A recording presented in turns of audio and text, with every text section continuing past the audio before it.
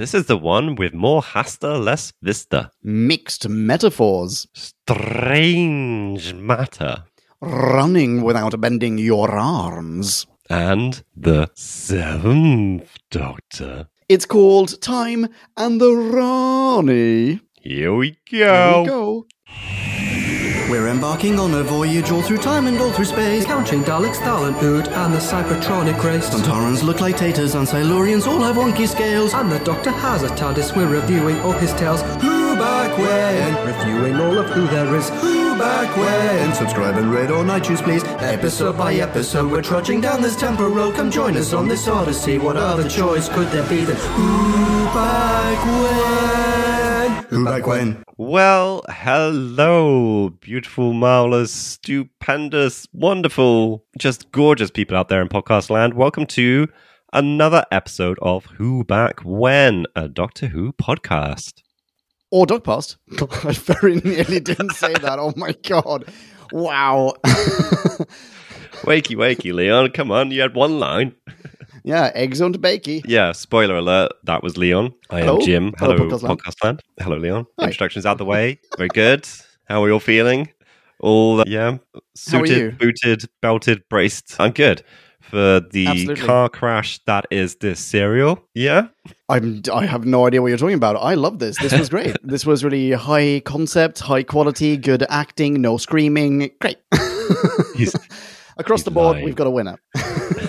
Yes, I am fibbing. This was dog shit, but interesting dog shit. Interesting dog shit. Wow, that's the best kind, isn't it? Yeah.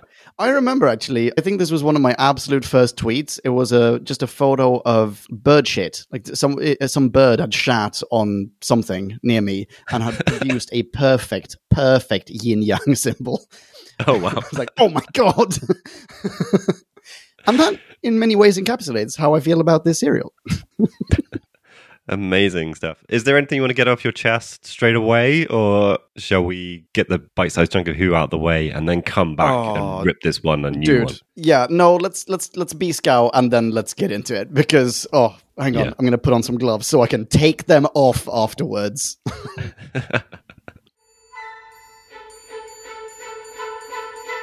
Time for us to synopsize, Clarify and summarize, so take a view and grab a brew, and listen to this overview, this free-for-all. we like to call a bite-sized chunk of Who.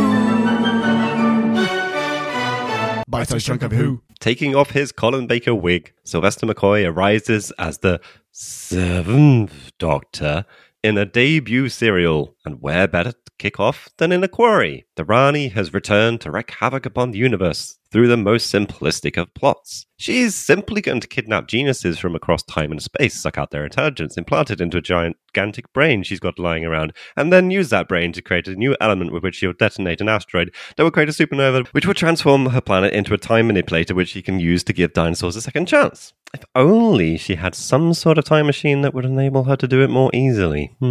With a battery of garbled proverbs and a perpetually screaming companion, however, the Doctor might just be able to save the day. If only his memory were intact and the Rani didn't have an army of bat monsters. The local enslaved population isn't much help either. Imagine if David Bowie had a dragon era, then imagine he had lost the use of his arms and ran around a lot. Then imagine he made the crystal balls from Labyrinth into gigantic killer capsules. Then imagine him as a dragon person in a killer crystal ball capsule flying into a mountain. Quite an image, isn't it? Where were we? Oh yes, with no help from the local population, it looks like our heroes will have to rely on that most elusive of gifts, the Coinkydink. B-Scout over. You are welcome. Aren't you just? You know what we've done? We've done it again, patting my and yourself on the back. We've made a shit serial sound good. That's great. There's so many Yeah, cool that's things fantastic. there. Yeah. Why is it so bad? Why is it so bad? Well, there are perhaps a few questions we could ask in order to determine just that. Wow. Okay. Let rip. Okay, I'm going to ask you, start a question. This is not necessarily why this is a bad serial. But can you please tell me, is there anything more depressing than spending your birthday changing all of your door codes to be your new age? I forget the exact reference that you're going for here, but I do remember something about a birth date being a passcode or something. Yeah. This is the Rani's birth Or age. It's the Ronnie's birthday, Age, I'm pretty basically. sure. Age. It's her age. Yeah. It's like 900 and whatever, 15, which is how old she is. So that begs quite a lot of questions. Why is her age her door pass or door key? How does Doc know how old she is in general, let alone this year? How does he know what year it is, etc., etc.? Yeah, I mean, of all the things in this serial to have issues with, this is obviously the highest and most important one. You're quite right. Starting light. I don't know. It's an interesting point. Do you think Time Lords can just look at each other and they know which version? Because they must bump into each other out of sync all the time. You know, the River Song wibbly wobbly stuff that they're always going in the wrong order. That must happen to Time Lords constantly. You would assume so. I think we have had enough cases of Time Lords bumping into each other across Doctor Who and not realizing that they are in fact Time Lords for this to have been disproven. But I do remember at some point hearing or reading or seeing something, I don't know, about a conceit of certain serials, possibly certain novelizations, that Time Lords at least recognize each other. So if you are if you're a Time Lord and you're in the presence of another Time Lord, you will automatically know that the two of you are Time Lords. You are Gallifreyans. But I think also that's bullshit. So it's meant to be a rule, but they've fucked it up on multiple occasions. Yeah. Okay, can I ask you another question? Okay. Could the Seventh Doctor look any more like Drew? So you mentioned this before I sat down to watch any of this serial. Did I ruin it for you? A little bit. I have no idea if I would have seen him of my own volition, but yeah, you're onto something. Yeah, I can't not see Drew. That's all it is.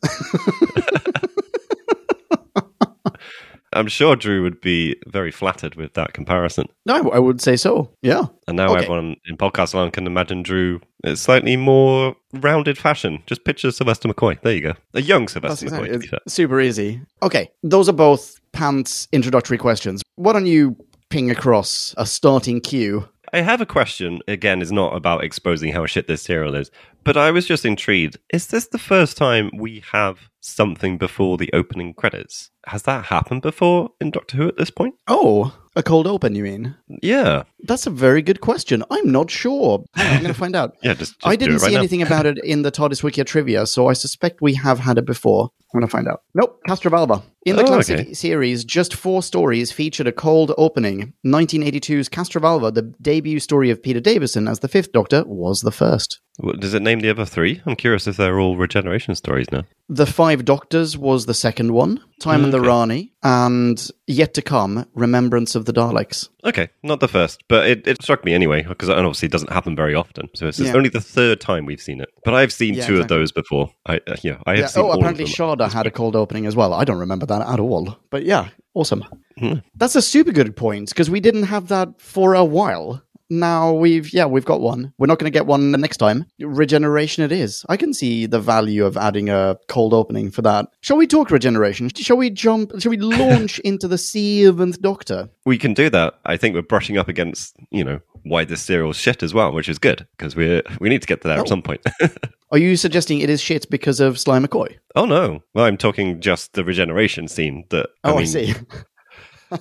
I have not read details on why exactly Colin Baker didn't come back. Maybe he hasn't given exact answers, or he's alluded to it in places. I'm not sure. But this serial is obviously poorer for the fact that we don't get Colin Baker doing a proper regeneration scene. Absolutely agree. Yes, completely agree. It is a shame not to have him there. Not necessarily because it ruins that scene, but because it sours it a little bit. Just knowing that he was so hard done by the BBC, to the point where he even refused to come back to shoot this regeneration, that sours it a little bit. It's a valiant effort. Sly McCoy wears a Colin Baker wig and dons his, for Sylvester McCoy ill-fitting clothes. And they try. They try. Made the best of a bad situation. Yeah, that's probably fair. But this was kind of like the first of many reasons that I didn't enjoy this serial. Was like, it's like it's already on a back foot from the right from the start. But I don't have any massive issues with Sylvester McCoy at this point. That's pretty clear. I was enjoying him,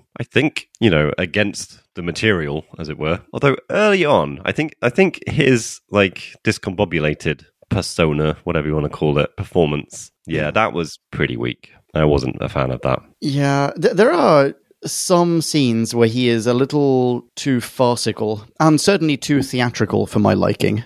Yeah. There's quite a lot about this I know era what you mean. that's very very theatrical. But he in particular, when he does farce or when he does slapstick, it just, I don't feel like he nails it. But that could also be direction. There could be lots of stuff.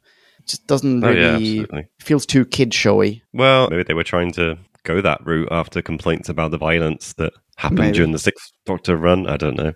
Yeah, let's make this more child-friendly. Let's have gigantic bats with eyes in the backs of their heads lick a lady's neck against her will. Yeah, let's have spinning orbs smash into mountains and explode and then leave skeletons behind. Yeah. Yeah, kid-friendly stuff. Kid-friendly stuff, yeah. Yeah, have a bunch of David Bowies wriggle around in an orgy pit and then have a few of them die and turn into skeletons. I'm just thinking out loud. Killer insects? Yeah, we haven't done that for a while, yeah? Oh man, this serial. Oh, what the hell? Like, some of my early notes, I literally have one thing that just goes, oh my god, what the fuck is going on? We had Monster Vision, we had this what turns out to be a Batman. You like the Monster Vision? Batman! Why didn't I think of that? That's so good. Yeah, it's so good. Yeah, I really liked Monster Vision. I'm a big fan of Monster Viz. Okay. Yeah, I wasn't on board with that. Sign me up. He fires a net or something. That's the dumb. Music, just the first 5 minutes of this, because you said you'd watched the first 5 minutes of this ages ago, and we were briefly talking about it. You were so not on board, and I fully get it. I think the first 5 minutes are just horrendous. Absolutely, yeah. I'm glad that you brought up the music as well, because for at least 3 out of 4 parts in this serial, the music just made me want to gargle bile. It was constantly misplaced. It was really cheap 80s placeholder music. It was honestly didn't fit. no one watched the scene. It's just they had some generic, loud, intense 80s synth, and someone just randomly distributed it across the serial. Yeah, I agree. I completely agree. Yeah, that you're right. It was so bad that it took you out of it on multiple occasions. I wrote I think notes they multiple improved times. it, though. Towards the end, I feel like the music was actually pretty on point. Or maybe it had just worn me down. It was Stockholm Syndrome. At that point, I was just yeah, I'm on board with this music. It's good. I think maybe right at the end, I definitely, I have an early note in episode 4, so it carried through on every episode as far as I was concerned to say that the music was still terrible. Maybe by the end of episode 4, it was fine. I'm not quite sure. But yeah, that was a big negative. I think so. It's still, it's definitely a negative in my book, but I think they kind of figured it out towards the end. One reason for that may also be that usually the reason I said that I felt that the music was really misplaced was that it was usually too exciting for the scene. They're just walking somewhere and the music was really bam, bam, bam, bam, bam, bam, bam, really synthy, very heavy, very this is running music.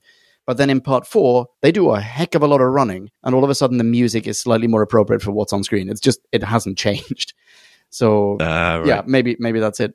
I was going to ask about this. So the music is shit. The production value is kind of all over the place. We need to talk about that. The episode itself is really, really, for lack of a better word, dumb.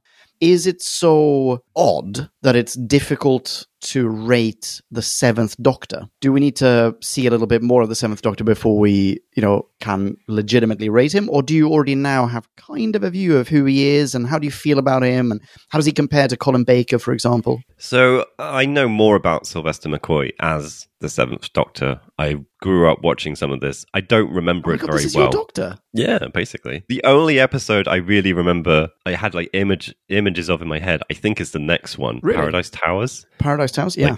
That's the thing I actually remembered. Maybe some other ones I'll watch it and go, oh my god, this thing. Oh yeah, I knew about that. Okay. So I kind of know I already like him. And I don't know if that is a little bit of bias and, rose-tinted glasses sort of thing. But I'm pretty sure he does a good portrayal. I don't think this is representative of what he can do as the Seventh Doctor. And I would say we can't judge him on this serial because it is a pile of crap.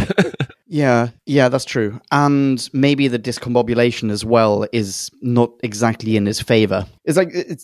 Yeah. Actually, you know what? Wait, hang on. I was going to say it's just like Peter Capaldi, but the thing is, Peter Capaldi's first episode, he was super discombobulated. He's running around, doesn't know who anyone is, doesn't know who he himself is, until at the very end he gets really dark and kind of sipping whiskey or whatever it is. And he's like, I get it, I'm this dude. But that was still enough to give you a good beat on this is the 12th Doctor. It might have been, but you know what? I remember not liking that at the time. On subsequent rewatches, Interesting. I do really like it because I understand what he's he heading is like into. as an actor Yeah. and what the 12th Doctor is all about. But Yeah. I do remember, and I think there were lots of, not complaints, but a lot of voices saying, oh, what's this grumpy Doctor all about? Oh no, this is going to be really bad. I think you're right, yeah. And the same thing happened with Colin Baker. You know, we had his first serial where he's strangling people, he's strangling his companion, and loads of people will not let that slide at all. And I have no issue with them taking that view, that's for sure. But we That is have fair. voiced this many times. We've been a little bit more forgiving about that, partly because we think Colin Baker's a dude, but I don't know. Maybe the same thing applies He's a total here. dude, You know? and hey, if you've had a rough regeneration and you don't really know whom to strangle and whom not to strangle, come on, you'd want me to give you a break, right? So, yeah. Okay, that is fair. So maybe we should just reserve judgment on the 7th Doctor until we see a little bit more of him. But even so, as just a first taster of him, as long as it doesn't remain that farcical, I'm kind of on board. If it does, I may need to check out. Yeah, I think what I kind of think about of him, and we know this from the episode was recently where Ace came back. Like, I'm sure she talked to him and she calls him the professor. Like, that was the relationship. Oh, yeah, like, yeah. He has that. And I'm pretty sure that does become part of his character. I'm not quite sure exactly, but Okay. it is this more wise, all-knowing person, which we don't really have here. I think he's meant to be more of a thinking Doctor, but I don't know. Only time will tell. My memory doesn't exist really for this. I'm piecing it together a little bit. We had an audiobook with him quite recently. It was part of a trilogy. It was a trilogy, interestingly, where they have the 5th, 6th, and 7th Doctor. Each has one audiobook. Can't remember which one his one was. Reaping, Gathering, one of those. He was a very clever, very cerebral, very sardonic kind of guy. And I could absolutely get on board with that. If that's what happens, count me in. But Big Finish also has kind of a track record of going the Chris Nolan route and giving Doctors a slightly grittier spin. So, Right. yeah, I don't know. More to follow, podcast land. Yeah. I mean, I think I would lean into, I'm now thinking like Davison's first serial, wasn't he in like a box for half of it and then was not a great He performance was in as like well? a sleeping coffin. Regeneration thing. Yeah. Yeah. I think of the ones I've seen, only Tom Baker, possibly, we were at the end of that going, oh yeah, Tom Baker's here. Man, this is great. Yeah, this freaking guy. I think everyone Pertwee else was has also been... really, really... Sorry. Yeah? Okay. Yeah, I was just saying, I think Yeah, everyone else that I ever seen, so 5, 6, and now 7, it's maybe, Yeah. okay, kind of get what's going on here, but maybe we'll wait till the next one to find out who they really are. Yeah, that is a fair point. Okay, Yeah. so too soon to say something about Doc. How do you feel about Mel, though? Oh my god, she needs to You were stop so on screaming. board before. As was I. Yeah.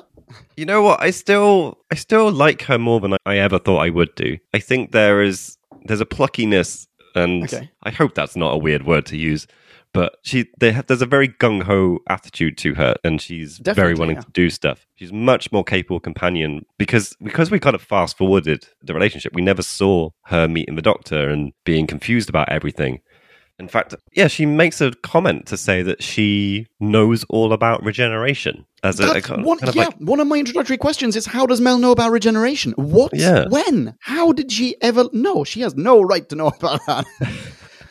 well, That's a it's just weird thing. they've given themselves the biggest hand wave playbook ever because we don't know anything about her previous relationship with the Doctor. We don't know how long they were traveling together. We don't know the adventures they've had. We don't know responsibilities she's been given. Don't know Yeah. all the information she's been given. So every now and again they just go, oh yes, I know about regeneration, and they don't have to explain anything. It's just really cheap. She's also referred to as a computer expert. Yeah. Did we know this about her mention that before? as well? I don't recall that being mentioned. No. I remember her just having perfect recall. Total recall. But otherwise, I Yeah, thought which she was they just into mentioned- fitness. Yeah, fitness, a good memory. Those came up before, that's for sure. Yeah.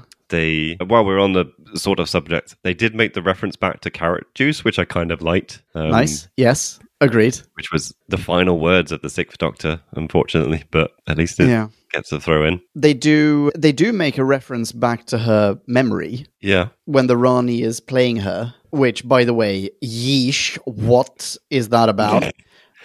Yeah, we'll come back to that, that's for sure. Yeah, let's put a pin in that. Terrible subplot. But aside from that, I don't really understand. You say she's very gung-ho and very capable, but should she be gung-ho, and is she really very capable? She does that one thing when she's suddenly outed as a computer expert. I didn't know that. And she disarms the exploding bangle.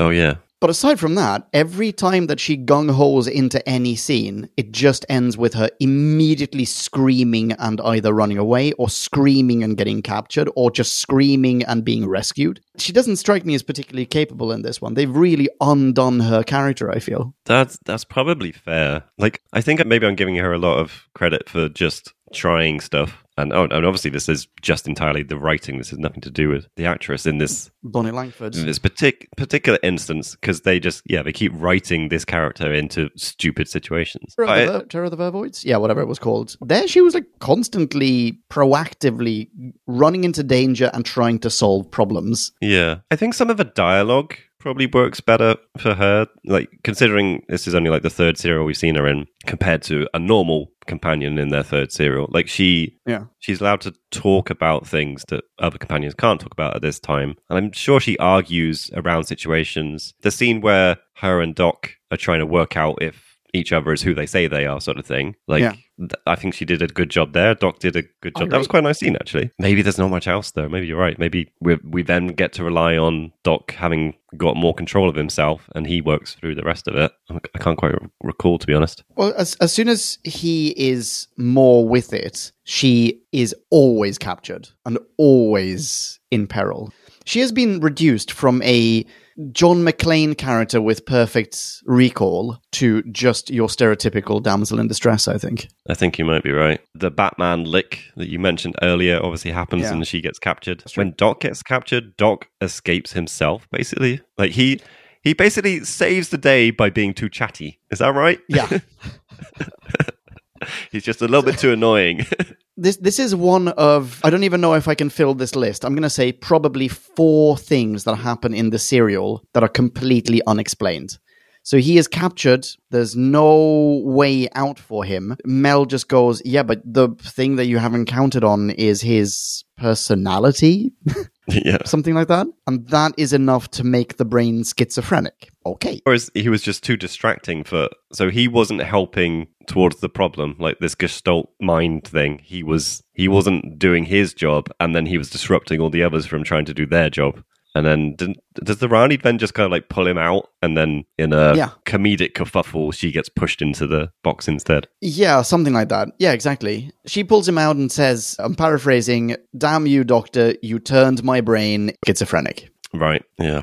I don't know. Yeah. The whole Apparently, by the way, just like reducing that one voice means it no longer suffers from schizophrenia. I'm also not sure this is schizophrenia, but still, if that's one thing that doesn't really add up for me, here's another thing that doesn't add up for me. When and how was the prisoner exchange negotiated? When we're trying to exchange Mel for some thing that they stole, right? Some gadget, yeah. Yeah. How do they know to meet up and, exchange Mel for this gadget? I do not recall, to be honest. Maybe there was a carrier pigeon involved? I don't think that is outlined in the serial. That's number 2. I'm going to see if I can hit 4. Number 3. Okay.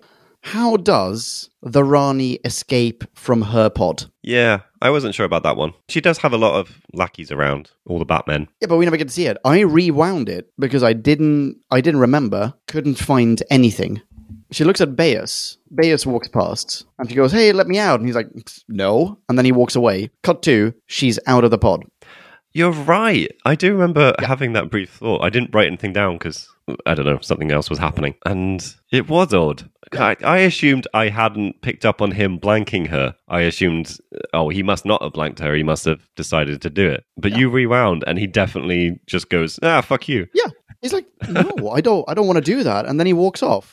Wow. And then we have a scene with Doc and Mel, and then they walk up, they find the brain and whatever else, and then all of a sudden, boom, the Rani is in there with them. Well, how did you... No, pretty sure we've skipped a step here.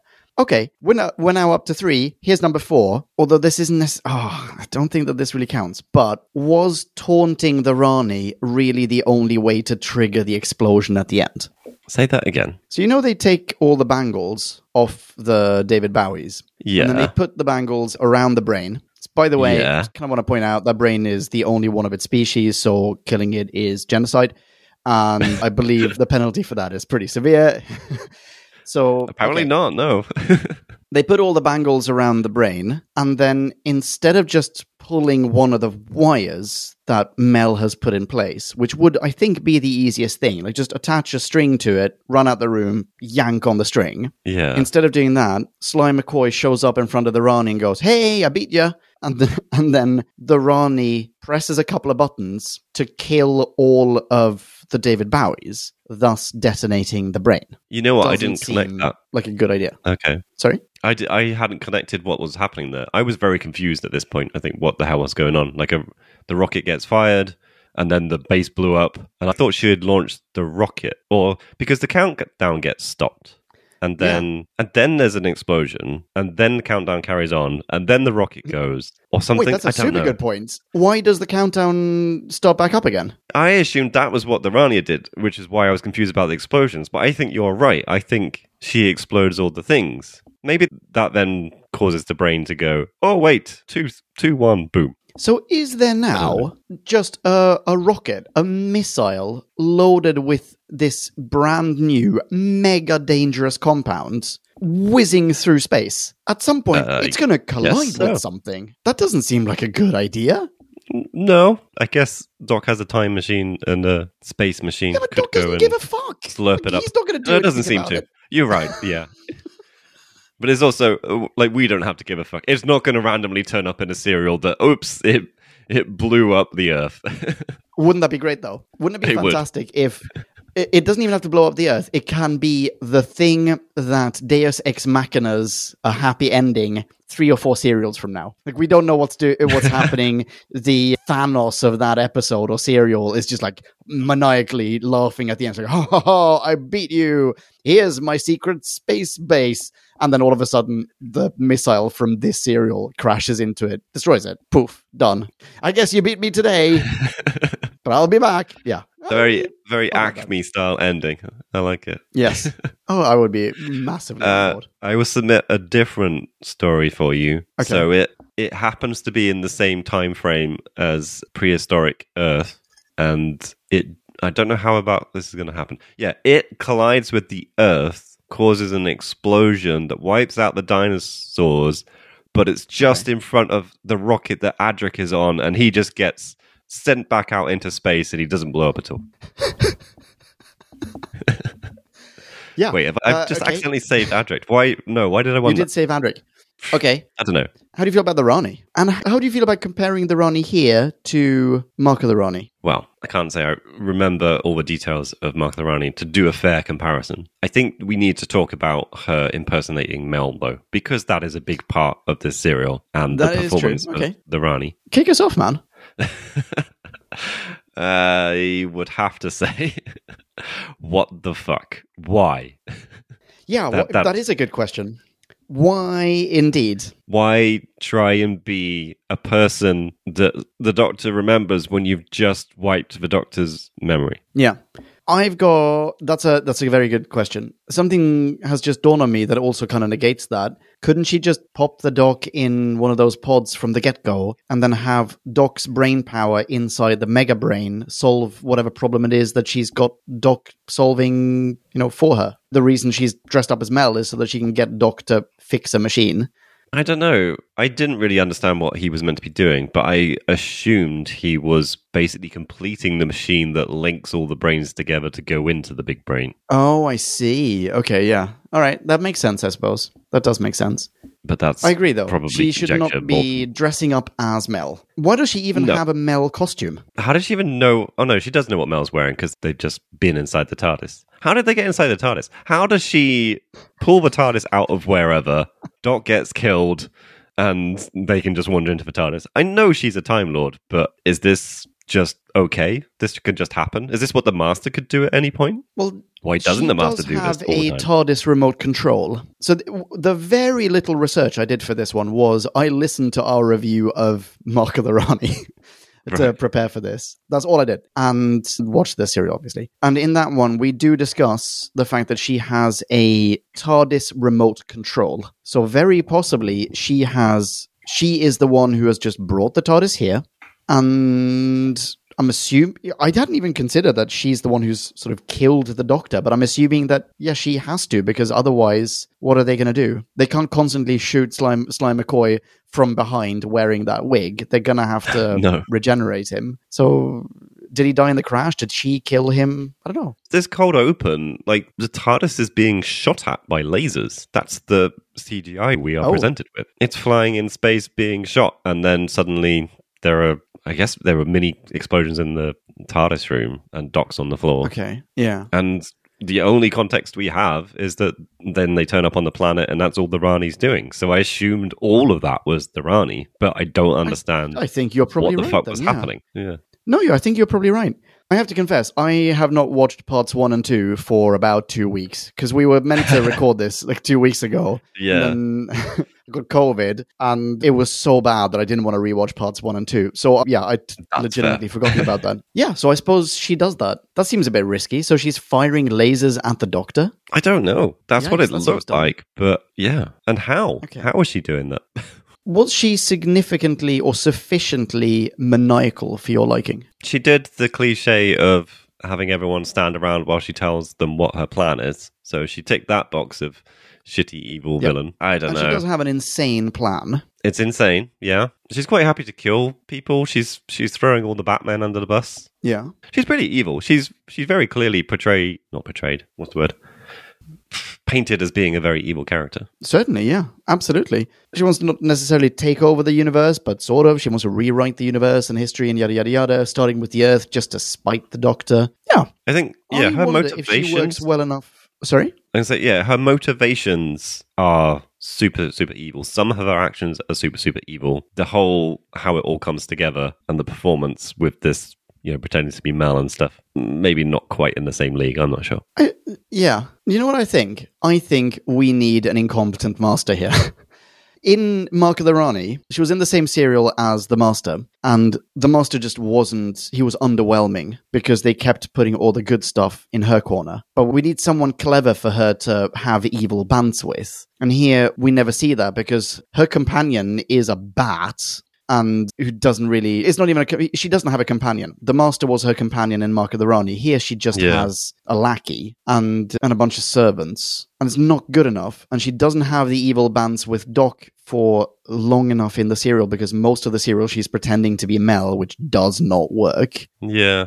I think you're right. I think when she is on her own doing this kind of thing, she's more like a diluted version of the Master, because she's playing the antagonizing Doc card, like you say, and she's being spiteful. Yeah, but then if she had she's not playing dress up.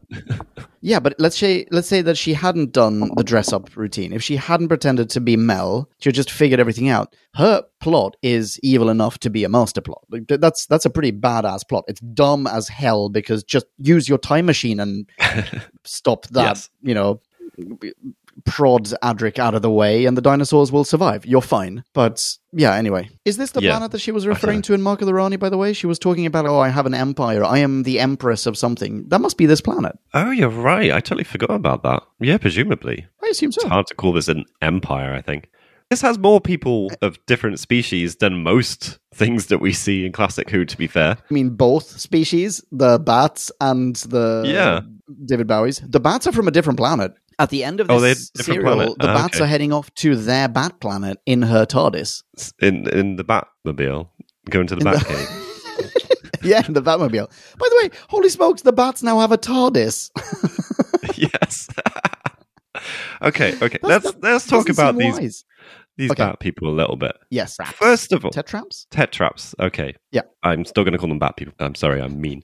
The first point I want to make is they made like 10 of these outfits. I know. It's so impressive. What the fuck? Are they not amazing outfits? They look so good. They're annoyingly bad, but on a high production level. They look ridiculous, but the production of them seems like worlds apart from what we've had in classic Who before. From everything This else. looks like Meanwhile, the David Bowies Yeah. are wearing hats that might be hair, but they're probably hats because they're underneath the hair. But then doesn't that make it hair? Like what?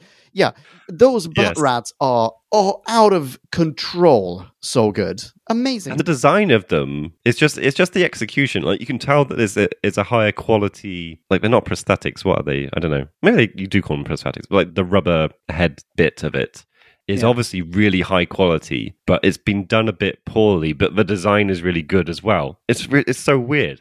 Like they have like the mouth eyes. moves, but not really in line with when it speaks. Yeah, the eye moves. the but wobbling eye. just- Oh, it's so good. Yeah, but it also looks like it's just kind of, I don't know, driven by how quickly the actor has turned their head or something. I don't know. It's just not a natural looking thing.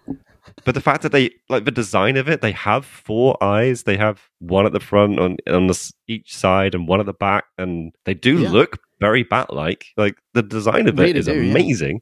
And I imagine that MonsterViz, when we get to see in MonsterViz, I imagine that is overlaid 4 different views. They're not really 360, but there are 4 different views that are just overlapping at any given point because they are looking forwards and backwards and to either sides at any given point in time. Oh, yeah, of course. You know, I didn't really think about that. I was too pissed off with the Monster Vision. I hate this kind of point of view thing. I thought you were on the same page with me. Damn it.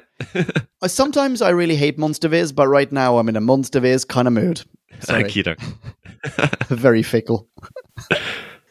The Batman, they're such an oddity because they are beasts. They live in a cave. They eat some weird slop that the Bowies just pour into a trough, and that's enough to distract them. They're like, I'm going to eat all this shit. But then at the same time, they're like perfectly sentient, self-aware. They are eloquent. They speak English. They're very clever. They managed to kidnap the Rani and go, well, this is great. You can help us with our science experiments. Wait, you were eating out of a trough a moment ago. I know. Why do you need... What kind of science experiments are we talking about here? Are we going to have a post-credit sequence where the Rani is like, she's designing the optimal trough?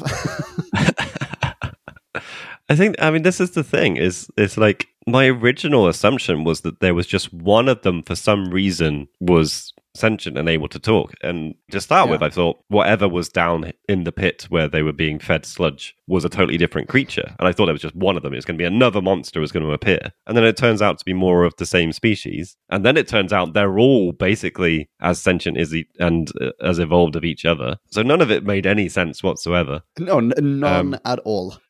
And I don't know, was it meant to be one of these, well, who's the real monster here? They were being treated like animals, but really they shouldn't have been because they're basically people. And the real monster is obviously the Rani. But yeah, none of that came across. I'm not going to put all of that as positive things for this serial. This serial basically just said, here's some monsters, they're eating sludge. Oh, wait, they can also walk around and talk and fire guns and stuff. No, that's just, what the fuck? Like, there's none of them kind of going, we're being treated like shit. There's none of this kind of repressed species about them. Yeah. Like, they're just lackeys who are also treated like dogs. I don't know. It was weird. Yeah.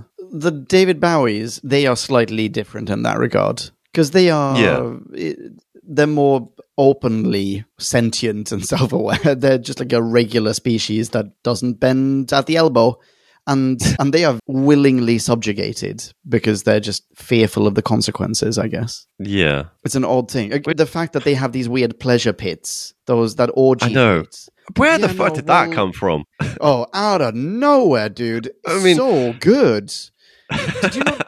That blew my mind. In the beginning, I was like, well, are there only 4 Lacertians on the entire planet? Like, are they the resident are they the local species? How come there are only 4 of them left or whatever? And then we get to see, no, they have a whole society. They can just go about their lives. That's what I mean by happily subjugated. I'm not saying, oh, well, really, if anyone, because I realize now that can absolutely be misread as, that horrible right-wing argument of, but if slaves didn't like to be slaves, they would have just revolted. Like, I'm not making that right-wing argument. That's not what I'm saying. I'm saying in this serial, they are set up as, we don't have everything, but we do have our pleasure pit.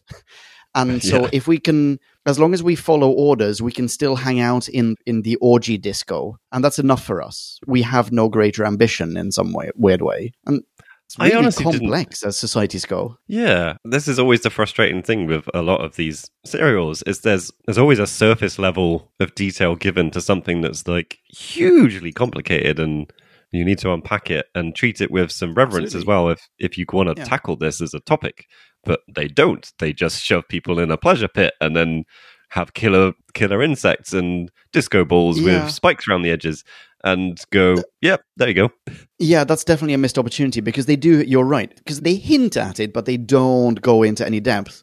Because I'm pretty sure that one of the dudes, Icona Matata, he goes in there with Doc and meets someone else. I can't remember their name. And that someone else, they have a quick chat. And he's like, yeah, but you're my brother. Wait. There's a family dynamic here. You're brothers. One of you is a rebel and doesn't agree with the subjugation. And the other one's like, yeah, but you shouldn't. I've been told not to talk to you by our father and yada, yada, yada. You're coming here.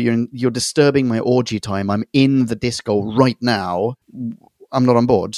There's so much to explore there, and we do not get a single bit of it. Yeah. I mean, likewise, we moved on from the Bat people, but I think likewise with them, like, there is a hint of the lead Batman. I don't know if he ever gets named. I think he does get named. I think the Rani shouts at him quite frequently. I don't remember his name either. But whoever, lead Batman.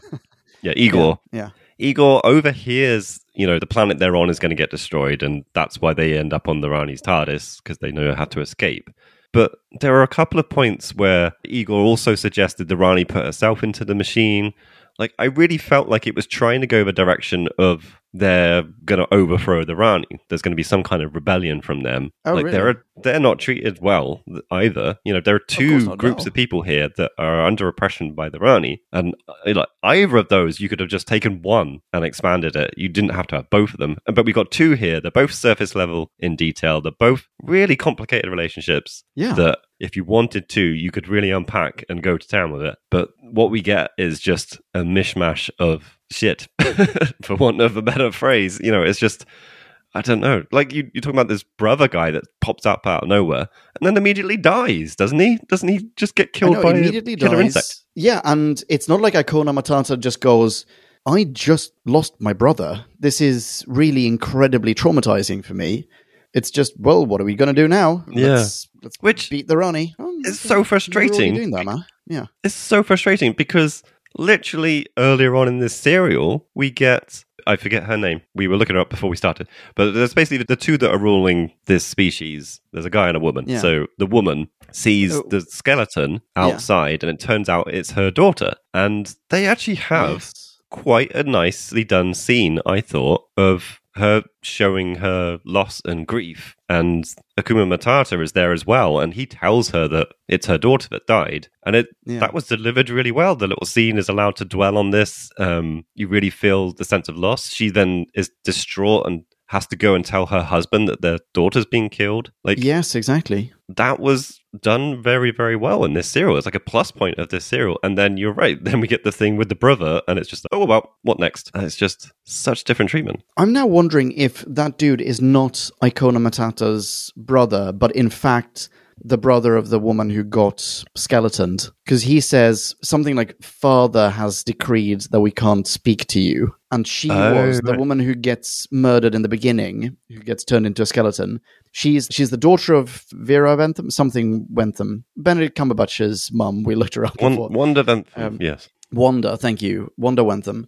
She's the daughter of Sherlock's mum and Bayes. So those two are together. Bayes is the lead David Bowie. So I suspect that the guy in the orgy disco is actually also Benedict Cumberbatch's brother.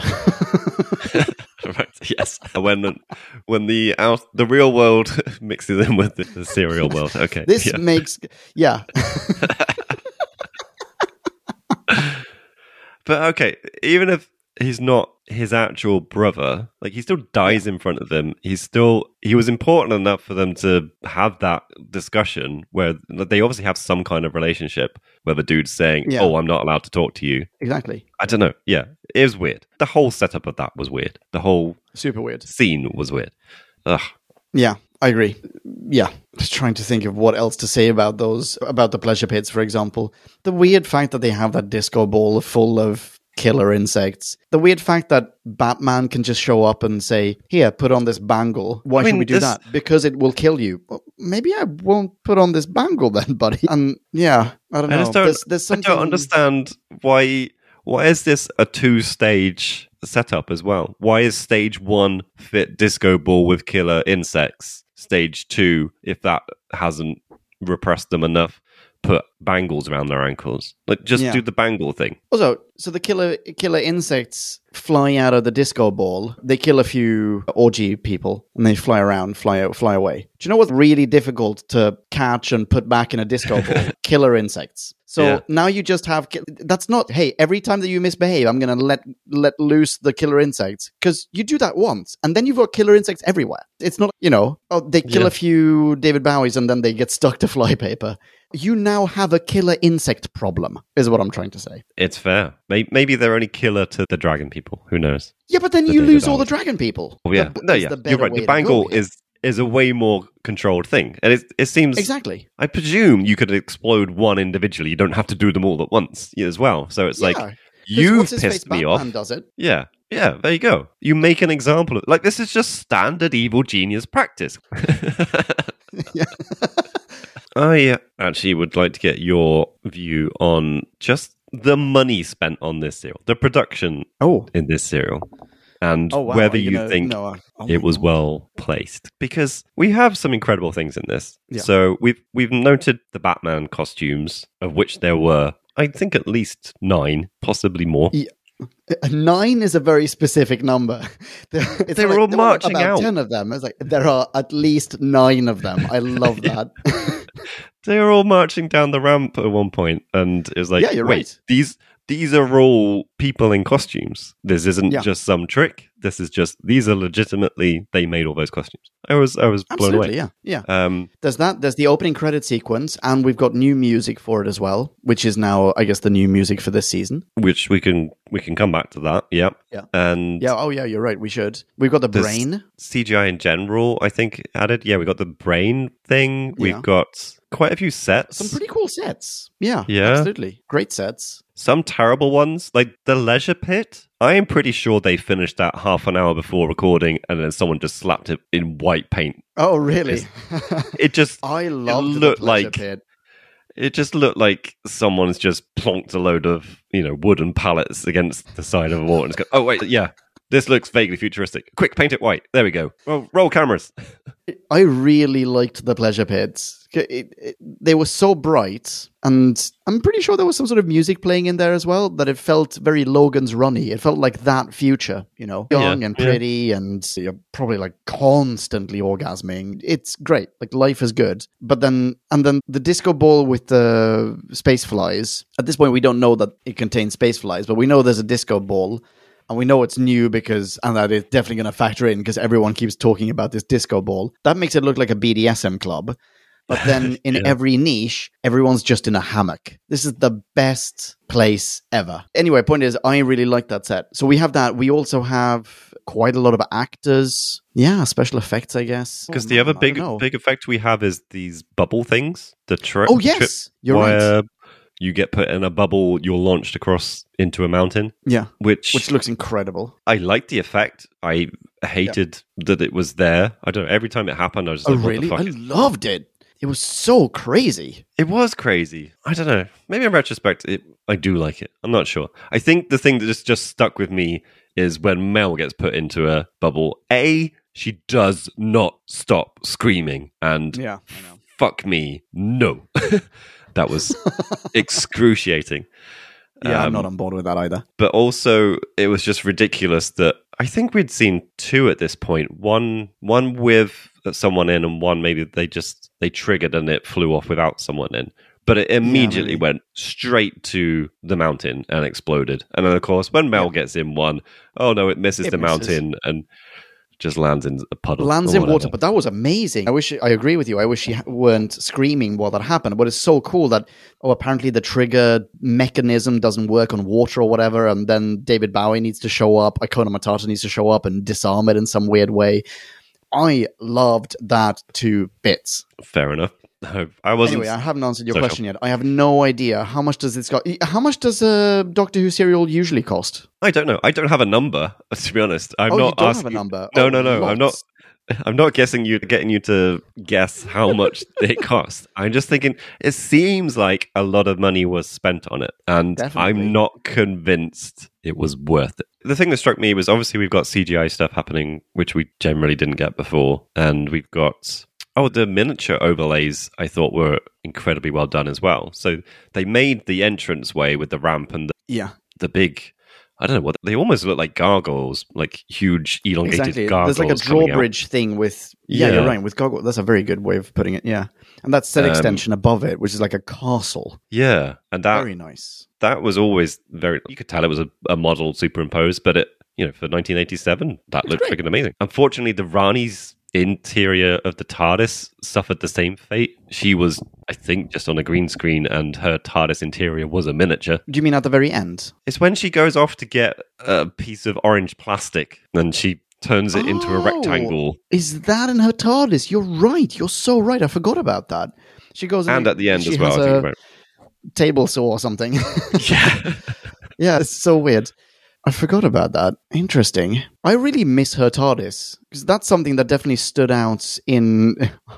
To be honest, I only vaguely remember this from the serial, but this is something that stood out from our review of Mark of the Rani. How utterly enamored we were with her TARDIS, where it had the little dinosaur embryos stacked around the place.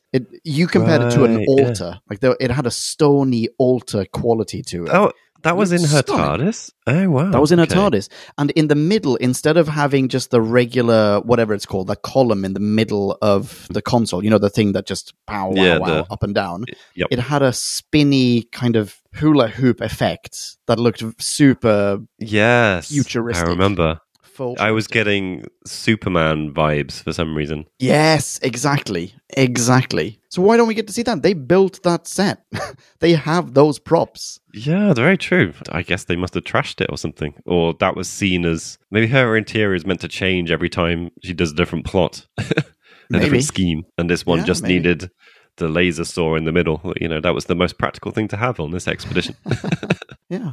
Well, she does get a lair, though, and her lair looks spectacular. She's definitely got a thing with pyramids, because that's what that's her true. TARDIS looks like as well. Oh, yeah, that is true. That's true. I didn't don't- think about that. Don't know actually if they are the same prop. Does her TARDIS look exact? No, because her TARDIS is very I don't think mirror. It's And it's much bigger as well. yeah. I'm just Googling the Rani TARDIS. Yeah, there it is.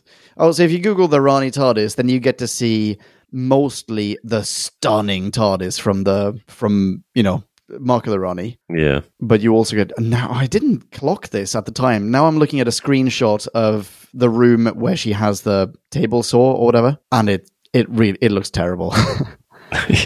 But yeah, it is a weird pyramid. Interesting. So wait, hang on. Does the Rani return? I don't know. I was sort of imagining this might be it. I think I just saw another Rani TARDIS that we haven't seen yet. No, this is it. 2 serials. This is it? That Yep. can have it. Okay. Well, that blows. Apart from there's a Children in Need special from '93 as well. Oh no, Possibly it's Dimensions in in Time.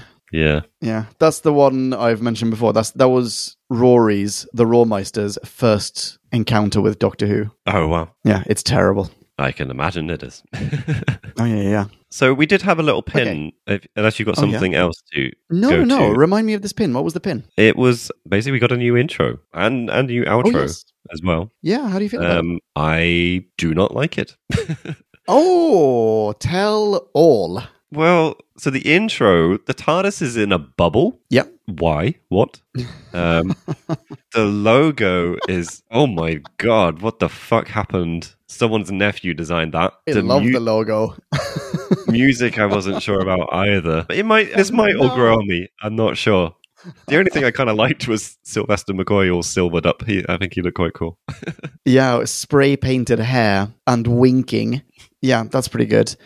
Interesting. I really like the music. I think the music's really cool, and I love the logo. I particularly love how Doctor gets written on there afterwards, after the WHO get flung through space and time, and we whiz around and we see the word forming. It's like, oh my God, I didn't know what you were spelling with those letters. So good. Is it Dr. How? Oh no, it's Doctor Who. Yay. Doctor Who. Oh, unlicensed spin-off. The only thing about the intro that I didn't like was that much of the CGI is so poor. Really, really poor. And it shows, especially after that magnificent display of CGI that we got in Trial of a Time Lord, where we got to see, no, you can absolutely, BBC in this era, you know how to animate movements through space and looking at 3D stars. You know how to do it, but this looks so cheap and really low resolution. Wait, which bit was CGI'd in the very Trial of a beginning? Time Lord? When the TARDIS is flying through space, it's a combination of a miniature shot and CGI, where the TARDIS is flying through space, and we get to pan around this space station where the trial takes place. Light opens up, it pulls in the TARDIS. It looks utterly spectacular. It's the opening shot of A Mysterious Planet, or The Mysterious Planet, sorry. I do remember it. I think I remember it more as being a model shot, but I guess the TARDIS is CGI'd over the top. Is that what you're saying? I would think so, yeah. And certainly the light that opens, there's a light that opens up and the TARDIS sinks down into it, is sort of tractor beamed into this station. So even if the TARDIS is a prop, even if that's a miniature as well, they've figured out how to realistically pan around a 3D light. And here, every bit of 3D that flies around looks like it's a cheapo version of, you remember like 1990s movies where they would have really cheap CGI, like Lawnmower Man or something like that. This is that, but it's more pixelated. I love how Lawnmower Man is your reference there, because I'm pretty sure that was incredibly expensive and looked incredible. Oh, I'm sure it was. You're right, but it looks so now. Which is something I think I need to keep in mind. I think I have to channel the child Jim who grew up with all this stuff and was fucking blown away by it. Every new film, every TV show, it was like, oh my God, we can do this now? Holy shit. But we are like, adult Jim is like, no, this is the painful period of CGI where everyone wanted to use it, even though it was not the best tool in the box for most things. They should have still been doing practical effects. And we don't lose that until, I don't know, the mid 2000s, where it suddenly gets good enough that you can use it for everything. Yeah, that's right. No, you're totally right. It's an odd thing because no one who is producing it and putting it out there in front of a public thinks that it looks the part. So everyone's putting crap CGI out there, knowing that it's okay. Our audience is just going to have to use their imagination. Like, it's not a matter of we'll show them space. It's just we'll show them something that's a representation of space, and then the audience will fill in the blanks. So quite like. We'll see if this grows on me. I wasn't a fan of the outro either. What was it? Weird yellow on blue text as like people's job title or something, and then insanely with large again text. Pixelated, possibly meteorites or meteors flying around. Yes, which have a sound effect every time they whoosh past. Oh, yeah. No, make it stop. Yeah, if it weren't for that, I'd be completely on board. I'm trying to remember what the opening credits of the Doctor Who movie, the Paul McGann movie, are like. I think the music is more reminiscent of this theme than of the last theme. There's that middle bit. I couldn't possibly hum it now, but there's that middle bit that has a completely different melody to the prior theme. Maybe I'll find it. I'll stick it in here.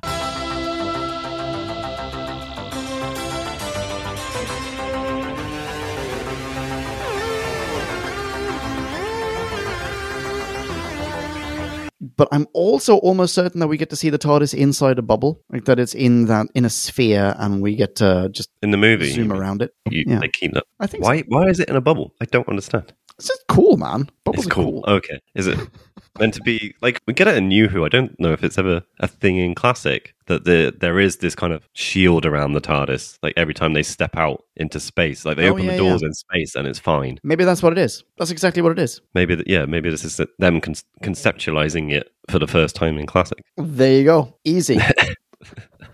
I don't know what your beef is. That makes perfect sense. Okay, fine. Sold. Whatever. TARDIS comes with a bubble. Okay. So, I got a question for you. Okay. Who has put Icona Matata in charge and allowed him to doom his entire species at the end of this serial? You're going to have to be more specific than that. What? How? What does he do? So at the end, Doc shows up and goes, here's that antidote for the killer insects that we now know are all over the place. Oh, right, yeah. And Icona Matata just goes, I'm going to pour that out. Thank you very much. We don't need no antidotes. Wait, what, the actual tits? Like, who put you in charge, man? Why is no one saying, wait, Icona Matata, just hold your horses, buddy. Can I have a sip of that first? In his defense, the Benedict Cumberbatch's mum does back him up. And they're like, no, we don't take no help from nobody. We do all our hard things ourselves. No, fuck off. We're going to want to do our own research. We don't want your vaccine. God, yeah, I didn't understand why this is the ending for us seeing this species of David Bowie's. Like, we've been really on board with the Bowies all along, and then we find out they're anti-vaxxers. Fuck this serial. But it's also, you're joking about the anti-vaxxing thing, but maybe that's what the point was meant to be. I don't know. But they don't say that. They say something along the lines of, we need to go through the trials ourselves, or something. We need to overcome this ourselves. You didn't overcome being repressed by the Rani yourselves, you fuckers. You need a doctor to help you then. Did you refuse that help? No, you didn't. Why are you pouring this shit on the ground? You should just bloody take it and not die. That's a really good point. Why halfway through part 2 did Icona Matata not look at Doc and go, excuse me, I don't need your help, and then step on a mine? Yeah, I think you'll find we know what we're doing. Yeah. Okay, I was going to say more things I liked, but that was not a thing I liked. But here's a thing I liked. Einstein. Loved Einstein. I was literally about to move on to that as well, because this was like nice. Worst goodbye of this species ever. Also, worst Einstein lookalike ever, ? I mean, just shows up. Really anyone ever seen a photo of Einstein? What? You can't just put a big wig on someone and say he's Einstein. He's also wearing a cardigan. I feel like it's a pretty good impression. I love that when he's later on, when they're all in the TARDIS, and I do wonder who all the other ones are. I don't remember, but Einstein is there anyway. I love that Einstein is looking at the console. Doc walks up to him. Sly walks up to him and just goes, I'll tell you how it works later. It's all a relative. It's very nice. I do have an Einstein question for you. What are the odds that the Bowie woman who's later on turned into skeleton, that she knows how to spell Einstein? I can't walk out of a Starbucks without a cup of mediocre coffee that is addressed to Liam, or at best Liam with 2 E's and an M. And this woman, who is from a different galaxy, doesn't know, I'm assuming that she's on some sort of translation matrix. She doesn't speak English. She doesn't speak human. Is just told, yeah, this person's name is Einstein. She goes, yeah, E-I... Oh. This is not really a thing in Classic Who, and it's hand-waved the hell of the time in New Who. But yeah, you're right. Presumably, the Rani is speaking to her in Gallifreyan. The Dragon Lady is speaking to the Rani in Dragon language. And Einstein is a human name. What are they saying? Is the Rani saying Einstein? Is the Rani saying the Gallifreyan equivalent of Einstein? And it's getting translated to us because maybe. I don't. And then is Dragon Lady writing her language equivalent of Einstein? Oh, this is a good point. Yeah. Does she hear a different name? You make a very good argument. Or, I don't know. I have no idea how this works. No one can be asked to explain it because it'd be too bloody insane. Yeah. I am glad that they've got an Einstein, though. An Einstein. I'm glad that they've got Einstein. No, it's fair. He's an Einstein. An Einstein is like having a Dracula, you know? There are lots of Draculas in this one, and also a lot of Einsteins. So, because in Mark of the Rani, she also has... the Rani also has a plot where she's siphoning brain juice.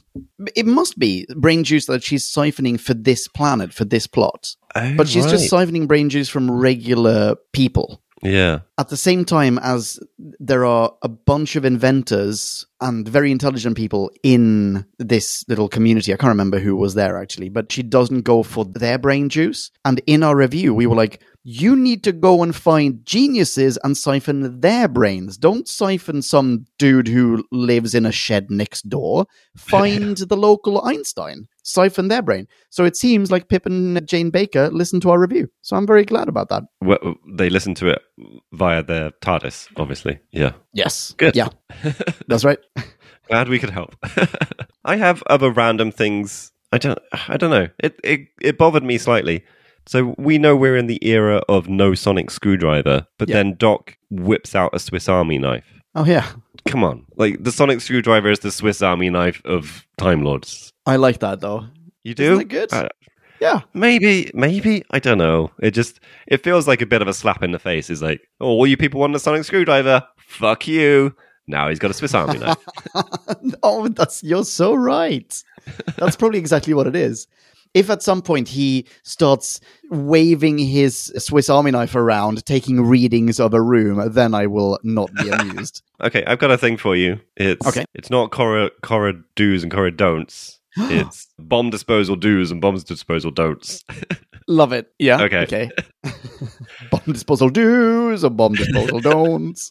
Yeah, that's the one. So do you, when you are trying to diffuse the exploding bangle that is wrapped around the ankle of David Bowie, have one person do that dangerous job while everyone stays away at a safe distance just in case something goes wrong? Or do you take the more sensible approach of everyone crowding around as close as possible just so that they all die together if there is a mistake? Definitely the latter, because you don't want to miss this. This is a once-in-a-lifetime, possibly literally, experience, and you do not want to miss it.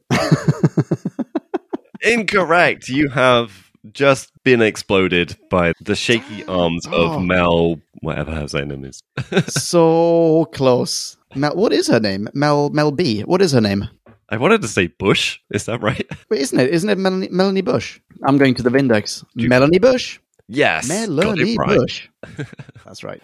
I remembered a segue from earlier. I can't remember what we were saying about the Einstein character, but there was obviously something about that made me think of all I'm going to call misquote docisms that are littered through this serial. Oh, nice. Yeah. And he only noted a few of them down. Ones. There are loads of them. Yeah.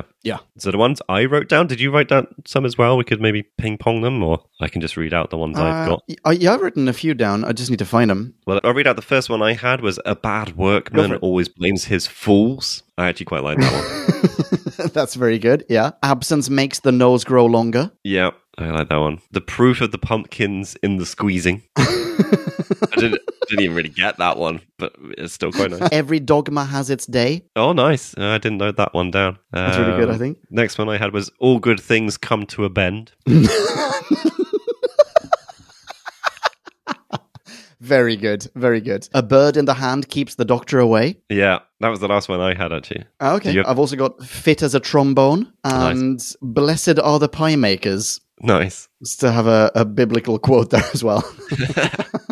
Yeah, I quite like that. It was a nice little discombobulation thing to run through the entire serial. Yeah, agreed. And I think he continues with this, by the way. Oh, you think it's just a Seventh Doctor trait? I think so. I might be mistaken, but I've never seen any Sly McCoy stuff, so I may very well be... Interesting. We will have to look out for it. Yeah. Yes. Maybe this is his equivalent of a cat brooch. Yes, which got a reference in this as well. Did it? Mel said something like, you used to be, or your last incarnation was obsessed with cats. Don't you know what curiosity did to them, or something like that. Oh, yes, you're right. Yeah. I forgot about that. Or rather, it didn't really dawn on me that was a reference to the brooch. That's very nice. Yeah, well spotted. What? There are some nice things in here. I wrote down a very low number before we started talking about it. Oh, no. I might have to adjust that slightly. Okay, shall I segue to one final point from my side? Sure. The Rani and Doc. I think maybe this was also mentioned in Mark of the Rani. But were they uni buddies? Did they go to university together? And, sub-question, do we find out here, or do we find out in Mark of the Rani, or do we never find out, but is it alluded to that Doc did something terrible to her at university? Oh, I don't know about that last thing. I'm pretty sure the university thing came up in this. And now Yeah, I I think think so. about it, it must have come up in the last one as well. I'm not quite sure about that though. Yeah, the Rani, I've looked in the transcript, talks about university days. Oh, university days. Yeah, I've just found it as well. Got the impression that she held a grudge against him for something that he did at university. When I say something terrible, I mean he copied her homework or, something like that. or he blamed her for whatever. He cheated on a test and blamed her. And now she's going to destroy, or at least meddle with his favorite Exactly. species. Or what? Yeah, exactly. Tit Yeah. for tat. Yeah. Yeah, swings and roundabouts. It's all balanced. Anyway, that's all I got. In that case, I guess, should we try and rate this? Right, let's do that. And now it is time to rate this. Did we love or hate this? Bing bong, hey, la la la la la la. Ratings. Well, here we are at the R Minis section of this podcast episode. Leon very, very competently beat me at the fingertip on tip of nose game. Just the tip, though. Just the tip, yes. Sorry. It was like I wasn't even playing the game. That's how good it was. So, yes, I am going to go into what I thought. And I, for some reason, got a different format for this one. So let's see how it works. Loved the Batman costumes, but I hated how undeveloped they were as a species. Missed opportunities all over the shop with their subjugation, their, I don't know, almost lieutenant-like status for at least one of them, and all this kind of stuff. But at the same time, they're being treated like dogs, that they're a sentient species that can fire weapons. Very weird. I love that the David Bowies run with their arms trailing behind them. I know we kept joking about it, but I actually kind of loved it. But also, I hated how undeveloped they were as a species. They, again, are being repressed. They are having to go along with things, otherwise they're at risk of being killed. And it's meant to be a big thing. It's meant to be complicated. It's meant to be heartfelt. It's meant to be dramatic. And it just wasn't most of the time. It was just confusing or underdeveloped or just underdelivered. So, yeah, bad. I loved the Seventh Doctor's misquotes, but I hated his spoon playing. I loved that Doc saved the day by being annoyingly chatty, but I hated his pratfalls during his discombobulation. That's where the love-hate relationship stops, and now it just comes into hate. I hate the music and the poor placement thereof. Yep. It was, terrible. Took me out of the serial multiple occasions, to the point where I was writing notes just like, what the fuck is this? The music is just horrible. And on a similar note, I hated Mel screaming. There was so many of it. It was, I don't know. Just, why did no one say, that's too much? Just the first time she screamed and say, no, can we dial this down a bit? And then maybe, let's not do that again. No, it was just constant and terrible. I also, right now, hate the new intro. I am expecting that to change. I am expecting it to grow on me, but right now, not a fan. Big hate, though, for the stupid, convoluted plot. Leon, you are absolutely right. You can just use your TARDIS, Rani. You don't have to do all this. It's stupid.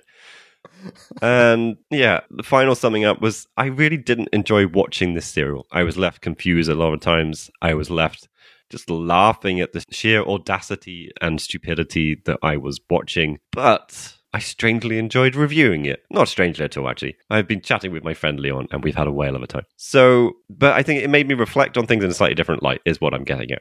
I actually originally wrote down a 0.9. I have bumped it up slightly. Yeah. Wow. Oh, wow. Okay. Yeah, I bumped it up slightly. My final one is going to be a 1.2. Okay, right. Okay. 1.2. Amazing. Okay. Wow. Right. Yikes, caramba. A solid mini. Well, I want to start by saying that having podcasted with him for so many years, I was thrilled to learn that Drew was starring in this serial. I was expecting a little bit more from him, though. I'm not sure I'm all that taken by his rolling R's and the ridiculously theatrical performance. I can't really do it. But perhaps he will grow on me, and I think it's quite appropriate that his last words, I think his last words in this serial, maybe I'll grow on you. Something to that effect as they're entering the TARDIS. Just, hope that's a prediction. He plays the spoon, which is so much more annoying than the recorder, but then again, he does mix his proverbs. And I was thoroughly amused by that. I also we didn't talk about this, I rather enjoyed his outfit trial at the start. He dresses up as Napoleon, or maybe a Napoleonic officer, a soldier, an academic. Then he wears the 4th Doctor outfit, a 3rd Doctor outfit, a 5th Doctor outfit. And I think he ends on Troughton's coats, which is quite nice. Nice. Companions, well, Mel, she's just pants in this. She couldn't be more of a damsel in distress. She makes Susan look like she had agency, and it's a real bummer because she started off perhaps with a little bit more potential. There was something slightly more interesting about her. So I'm hoping that this is just a blip and that she will return to being a good companion, solid companion material. But if this is all that we get, then sorry, I'm not on board. The foe, well, all right, the Rani. I remember the Rani being much better than this, to be honest. So in that sense, I'm afraid she's a bit of a letdown. Posing as Mel, for instance, and not just for a bit, for an episode and a bit. The bats are great, though. Completely agree with everything you said about the bats. And the brain made me think of that Ood episode with the giant brain. So just as a concept, have a gigantic brain. It's just out in the open. It's not even in a jar. Great. Love it. Production value is off the chart. The costumes are amazing. Set design is spectacular. The set extensions we talked about are great. Props, except maybe for that brain suction helmet that Doc wears. They're all terrific. In fact, I take it back. Who am I kidding? That helmet is great. The spinning glow ball of doom is top to bottom, wall to wall epic. And then, unfortunately, it does dip a little bit. So although at the end the music was immensely badass, it was mostly misplaced throughout. And that kind of is how I feel very much about this episode. It's just a bunch of misplaced reactions. The acting is misplaced. It belongs on stage most of the time or in a kids show. Greatest asset, set design and potential. Biggest flaw, where is that gorgeous TARDIS? I want to see that, please. Actually, wait, I take that back. Biggest flaw, where is Colin Baker? That's the biggest flaw. Main takeaway, wait, hang on. I feel like there's a whole other character we haven't even really talked about or haven't even really mentioned here. The David Bowies, Liberace's anthropomorphized ferret. What do you call fabric that is placed on a roof? What would you call that? What would that be? What kind of fabric do you put on a roof? Tarpaulin? Yeah. Tarpaulin. You think the carpet matches the tarpaulin? Anyway, I love them. I thought they were great. But this does factor in. There's so much potential. We don't explore their society. I would like to learn more. My main takeaway for all of these reasons is effectively, you know how there are, every now and then you see a Star Trek fan film that stars that one guy who played a senator in that one episode of Star Trek TNG, and here he is reprising his role as that one senator you never knew, but it's all just to substantiate that it's sort of in universe. That's how I feel about this. I'm not sure I'm entirely on board. And for that reason, I've given this, hope it all gets better, I've given it a 1.8. 1.8. Oh, lovely stuff, Mr. Leon. Good little mini there. No, I kind of talked myself down, actually, because I started on a 2.0. Really? Yeah, wow. Yeah. As in, during my mini, I talked myself down. No, that's way too much shit. It's not worth it. When you end on, this is basically like a fan episode of Doctor Who. Yeah, that's really mean. That is mean. It doesn't feel like that at all because the production value is great. But it just doesn't... It's just kind of shit is the problem. Yeah. I think your point about it feeling like it's made for kids is interesting, actually. That might fit with how a lot of the acting felt. It's how Mel felt on occasions. It's how the Doctor felt on occasions. It should have aired at Sunday morning. Yeah, exactly. Yeah, you're right. You know that scene where Doc escapes by pointing in the other direction and then sort of wrapping a scarf around the Rani, and the Rani can't escape the scarf. Like, it's just he hasn't even tied it in a knot, to be clear. Like, it's just a scarf around her arms. And she's like, I don't know what to do. Here's a cuddle via my scarf. Yeah. Yeah, exactly. That should be able to factor into an episode where giant vampire bat monsters can kidnap people, or you can just detonate people, or there are flies that kill you. It's weird. There's no balance there. Yep. Well, okay. We have talked a lot about this. Shall we find out some other points of view? See what Podcast Land has got to say? It's the gentlemanly thing to do. Well, of course. Listener minis. Now let's hear from Podcast Land. Max 250, or it would get out of hand. Oi, oi, you lucky people. You've made it once again to another section of this podcast episode. And this one is that thing that we like to call listener minis. That's right. Welcome. Step inside, make yourselves comfortable. But not too comfortable. This is no leisure centre. Or what is it? Centre of leisure? I forgot what it was called. Are you saying that you don't have an orgy pit at yours? So, Jim Cakes, who's first? First up, we have got... Well, it's very timely. It's Mr. Michael Ridgway. Hello, Michael. Hello there, Michael. Michael starts like this. And so, at long last, we arrive to the greatest period in Who history. The Seventh Doctor's era is so... Wait, I'm sorry. Yes, I'm sorry. The Seventh Doctor era is so momentous and is such a different league that it's debatable whether the previous 23 seasons are even canon. Is this the best Doctor Who story to date? Questions Michael. Don't be daft. Of course not. There's still 14 Seventh Doctor episodes to come. But his opening story is a magnificent whopper. It's got everything. An A-class villain, bat people with laser guns, a giant brain, Albert Einstein, awesome death traps, some odd Logan's Run pleasure thing, and killer space bees. Nice Logan's Run reference there, I like it. What? Michael Ridgway continues. Colin Baker refuses to come back for the regeneration? Fuck him. These are Michael Ridgway's opinions, not the opinions of Who Back When. Stick a wig on McCoy, and that new opening is orgasmic. Plus, when else have we seen a villain disguise themselves as a companion? When else have we seen the Doctor play the spoons on said villain's breasts? My only beef is that it's all too good. They've set the bar too high. Or have they? Nope. Hold on to your tights because this is going to get amazing. All caps. And after Michael has had to wipe himself down, he gives this 5 out of 5 dumb Lacurtians stung to death, blown up, or trapped in a giant hamster ball, then blown up. Michael, I would expect nothing less. I'm also expecting every single 7th Doctor serial to get 5 out of 5 from Michael, because apparently they only get better. Amazing. Thank you very much, Michael. People who are not Michael, please do find Michael online and tell him exactly how reasonable his rating was. He can be found at bad_movie_club. Indeed. Thank you very much, Thank you, Michael. So big. Who's next? Why, next up we've got Kristaps Paddock. What up, Kristaps? Hello. Hello. Kristaps says, finally, the 7th Doctor. I'm going to make the very bold claim that Sylvester McCoy is the first Doctor of the New Who era. Oh, very interesting. Unfortunately, he's not quite there yet. That has to wait until season 26. Oh, something that makes me think of scene 24 from The Holy Grail.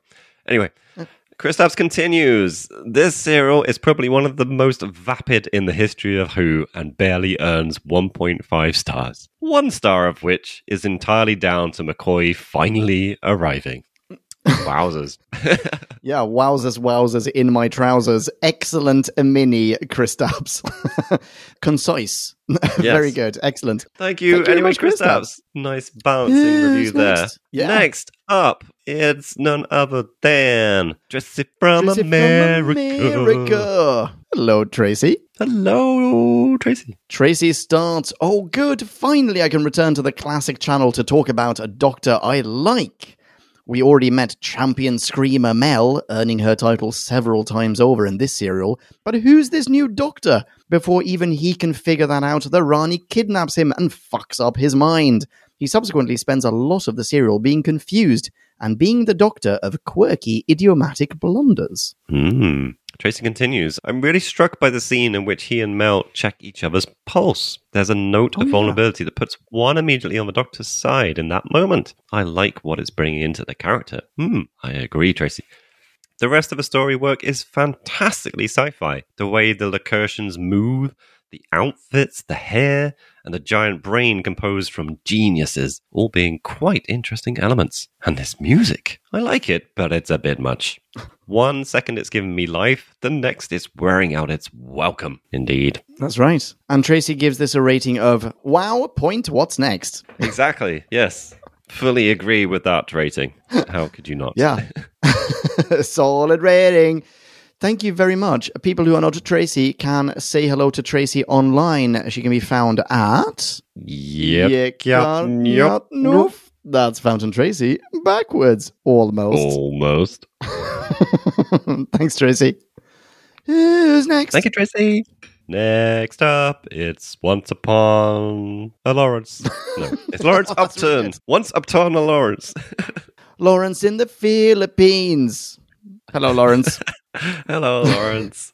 Lawrence says, this is my second ever review and my last. It covers all episodes of Doctor Who, classic and new, past, present, and future. Right. All episodes before Mind Warp. Where's Brian Blessed? Mind Warp? It's got Brian Blessed. All episodes after Mind Warp. When's Brian Blessed coming back? Special Time and the Rani review. It's got Kate O'Mara. She's wonderful and beautiful and lovely and Kate O'Mara, even when she's pretending to be Bonnie Langford. That's it. There we go. That's it. Okay. Thank you very much, Lawrence. Thank you, Lawrence. It was nice having you. Feel free to come back anytime. Yes, always welcome. We can't guarantee more Brian Blessed or Kate O'Mara, unfortunately, but that's yes. True. Thank you, Lawrence. Thank you very much. And we've got one more mini because, well, you'll see why, Podcast Land. Who's this, Jim Cakes? Why, it's none other than Neil. Hello, Neil. Hello, Neil. I can read this in its full. Don't even have to swap to Leon midway because it is just no. Short but sweet, Neil. I like it. Yeah, I mean, he does give it a rating as well. Yeah, okay. I can hand that over to you. Give us the rating. Then. Okay. I guess we are splitting this down the middle, just like this hair I'm holding. Neil has given this a rating of 1.1. Thank you very much, Neil. People who are not Neil, please do say hello to Neil online. He can be found at Neil Androzani and Neil Jam E Sakta on Twitter and Insta, respectively. Thank you very much, Neil. Exactly. Right, henceforth, we're doing the old snipperoonie and cheesecakes. Obviously, head on over to whoback1.com and read all of these minis in their full splendor. Who's next? Let's blast through these, because we've got tons. Yeah. Boom, boom, boom. We've got Andy Parkinson. Hello there, What up, Andy? Andy? Andy says, as Sylvester's first story, it's not bad, and at least he isn't strangling his companion. And he gives this 2.6 giant space brains out of 5. Nice. And it can be found online after you've read his full mini on the website at Caffrey's 71. That's 71 Caffreys. Thank you very much. Who's next? Andy. Next up, we've got Ed Corbet. It's Ed Corbet or Ed Corbett. It's one of those. That's right, it's Ed. Hello, Ed. Hello, Ed. I've missed singing that song, actually. Glad to have you back, Always Ed. fun. Ed says, snip, snippity, snip, snip, snip, and then adds a slow-moving story that dragged badly enough that I was glad it was nearly over before I realized it was only coming to the end of episode 2. And Ed gives this 1.5. I agree, Ed. Share the sentiment. Well done. Thank you very much. Who's next? Next up, we've Thanks, got GP Haynes. GP! I say G, you say P. G. P. G. P. Yeah, that's right. Hey, GP. Hey, GP. I've missed doing that as well. So apparently this episode gets a bad rap. Well, it wasn't brilliant, but it's solidly above average for me. And GP gives this 3.1 cool 80s computer screens. Nice. Yeah, actually, to be fair, that is a pretty cool screen. Yeah, GP. People who are not GP should find GP on Insta and YouTube. I'm checking out his stuff on YouTube, in fact. He can be found at Finding G Spots. Boop, boop.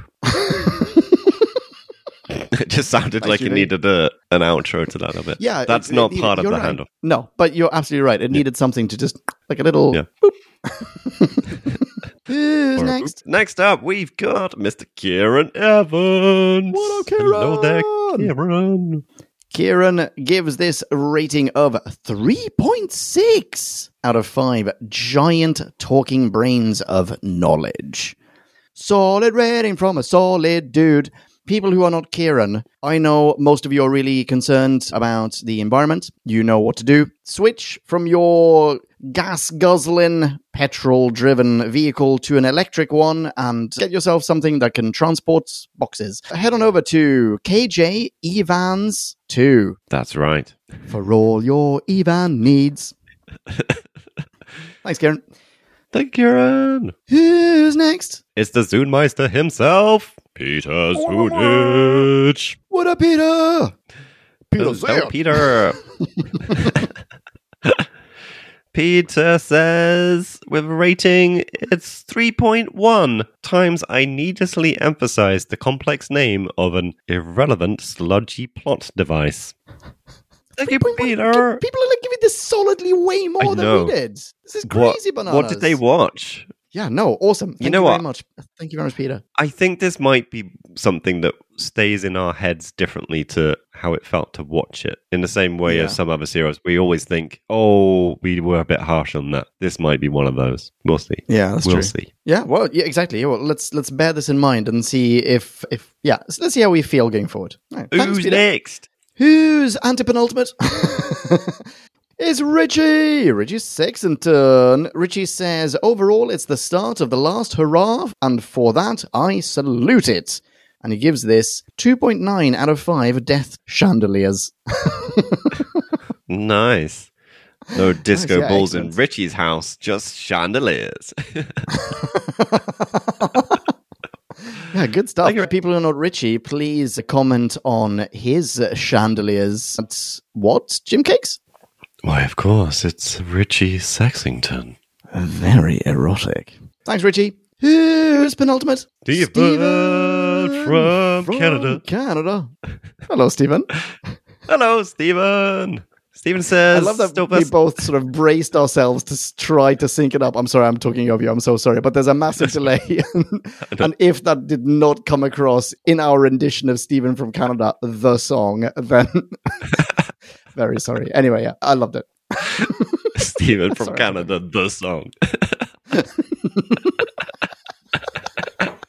I just like that is a concept. Yeah, absolutely. Oh, well. Stephen says, Sylvester McCoy makes an excellent impression. He is very entertaining, and I'm excited to see where he takes the role. Overall, this story earns 2.5 somewhat unenthusiastic Halloween skeletons out of 5. Nice. Good stuff. Yeah. Thank you very much, Stephen. People who are not Stephen can follow Stephen online. He can be found at what? Jim Cakes? At S. Andre Etchen. Thank you very much, Stephen. Thank you, Stephen. Who's last? Last up, we've got Tan Six Fingers. Pow, pow, pow, pow, pow, pow. I think that was 6 of them. Hello, Tans. Hello, Tans. And Tans says, snip, snip, snipperoonie and cheesecakes, and adds at the end, not too bad for the first installment of A New Doctor, but not the best either. And he gives this 3.5 Spheres of Annihilation out of 5. Nice. Nice. Nice. Not a bad name for a heavy metal album, I fear. Yes. Spheres of Annihilation. I love it. People who are not Tan's Six Fingers can follow Tan's Six Fingers in 2 different ways. He can be found at Tan's Six Fingers and... Tan Six Fingers. That's right. Thank you, Tan's Six Fingers. Thank you, Tans. Those were our 13 minis this week. Holy smokes. Wowzers. Holy smokes. Thank you, everyone. Thank you. Great stuff. Well, holy moly, that basically wraps it up for this podcast episode where we talked about Time and the Rani. It's been a blast, dude. It has been a blast. We've been talking and then some. Oh, yeah. But we will be talking some more. It doesn't just stop now. Even though this episode is wrapping up, we will be obviously talking about more classic Who. What will we be talking about next, Mr. Leon? Next up, we're delving deeper into the 7th Doctor era with Paradise Towers. I'm Before then, I so believe we've got some excited. new stuff, though. Yeah, you're excited. Oh my, yeah, I'm looking forward to hearing how much of it rings a bell for you as you're watching it. I think pretty much zero. I think most of it might be, I'm talking about the next recording we do. Most of the next recording we do might be me laughing at how I found some of this scary. That might be I look forward to that. That's going to be really good. But you're right, though. There will be some new Who coming up before right. then. The And Haunting speaking of scary. of Villa Diodati. That's right. Pretty scary and a very good episode, as I recall. At some point, we're going to do an Audio Who review as well. It will be of Doctor Who Redacted. Nice. Bonus land? Yeah, we'll see. Yeah, that's right. But in the meantime, Jim Cakes, how can I get in touch with you? You can, if you are so inclined, jump on the Mastodon bandwagon that fires from Central Station every now and again when Twitter has a fuck-up. And you can find me at jimmy@thewhatnow.eu. That is one solid bit of branding. Peeps, you can say hi to me online as well. I can be found at Ponken, Ponken. I don't really tweet that much, but if you want to, tweet at me and I will do my very best to reply. We're going to have a conversation. Let's be friends. Jim Cakes. I mean, you basically just said, come at me, bro. Yeah, come at me, bro. Yeah, or what gives, man? Jim Cakes, I've had a blast. Thank you for a lovely soiree. Cries. Right back at you, chap. Chin chin. Make my glass chin, ring. chin. And I'm going to twirl my annoying bits of ice. There you go. Chin chin. Well, that was us. That was Time in the Rani. Stay safe out there, guys. Until the next time. See ya. Be rad and excellent to each other. Rock on and ciao. Kablamo! Did you enjoy the show? Then please do what the cosmos compels you to and spread the gospel of Who Back When. Tell your friends. I've got no friends. No problemo. Tell some strangers. Hooray! Like us on Facebook. That's facebook.com/whobackwhen, all in one word. Are you into Twitter? Awesome. High five us online and we'll high five you right back. You guessed it. We're at Who Back When, all in one word.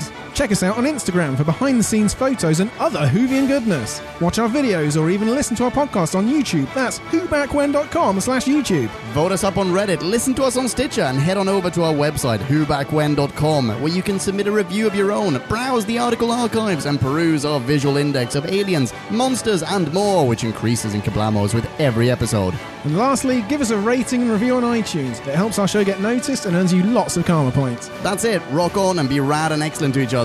Catch your earballs in our next Who review or bonus episode. Until then, ciao. Who Back When?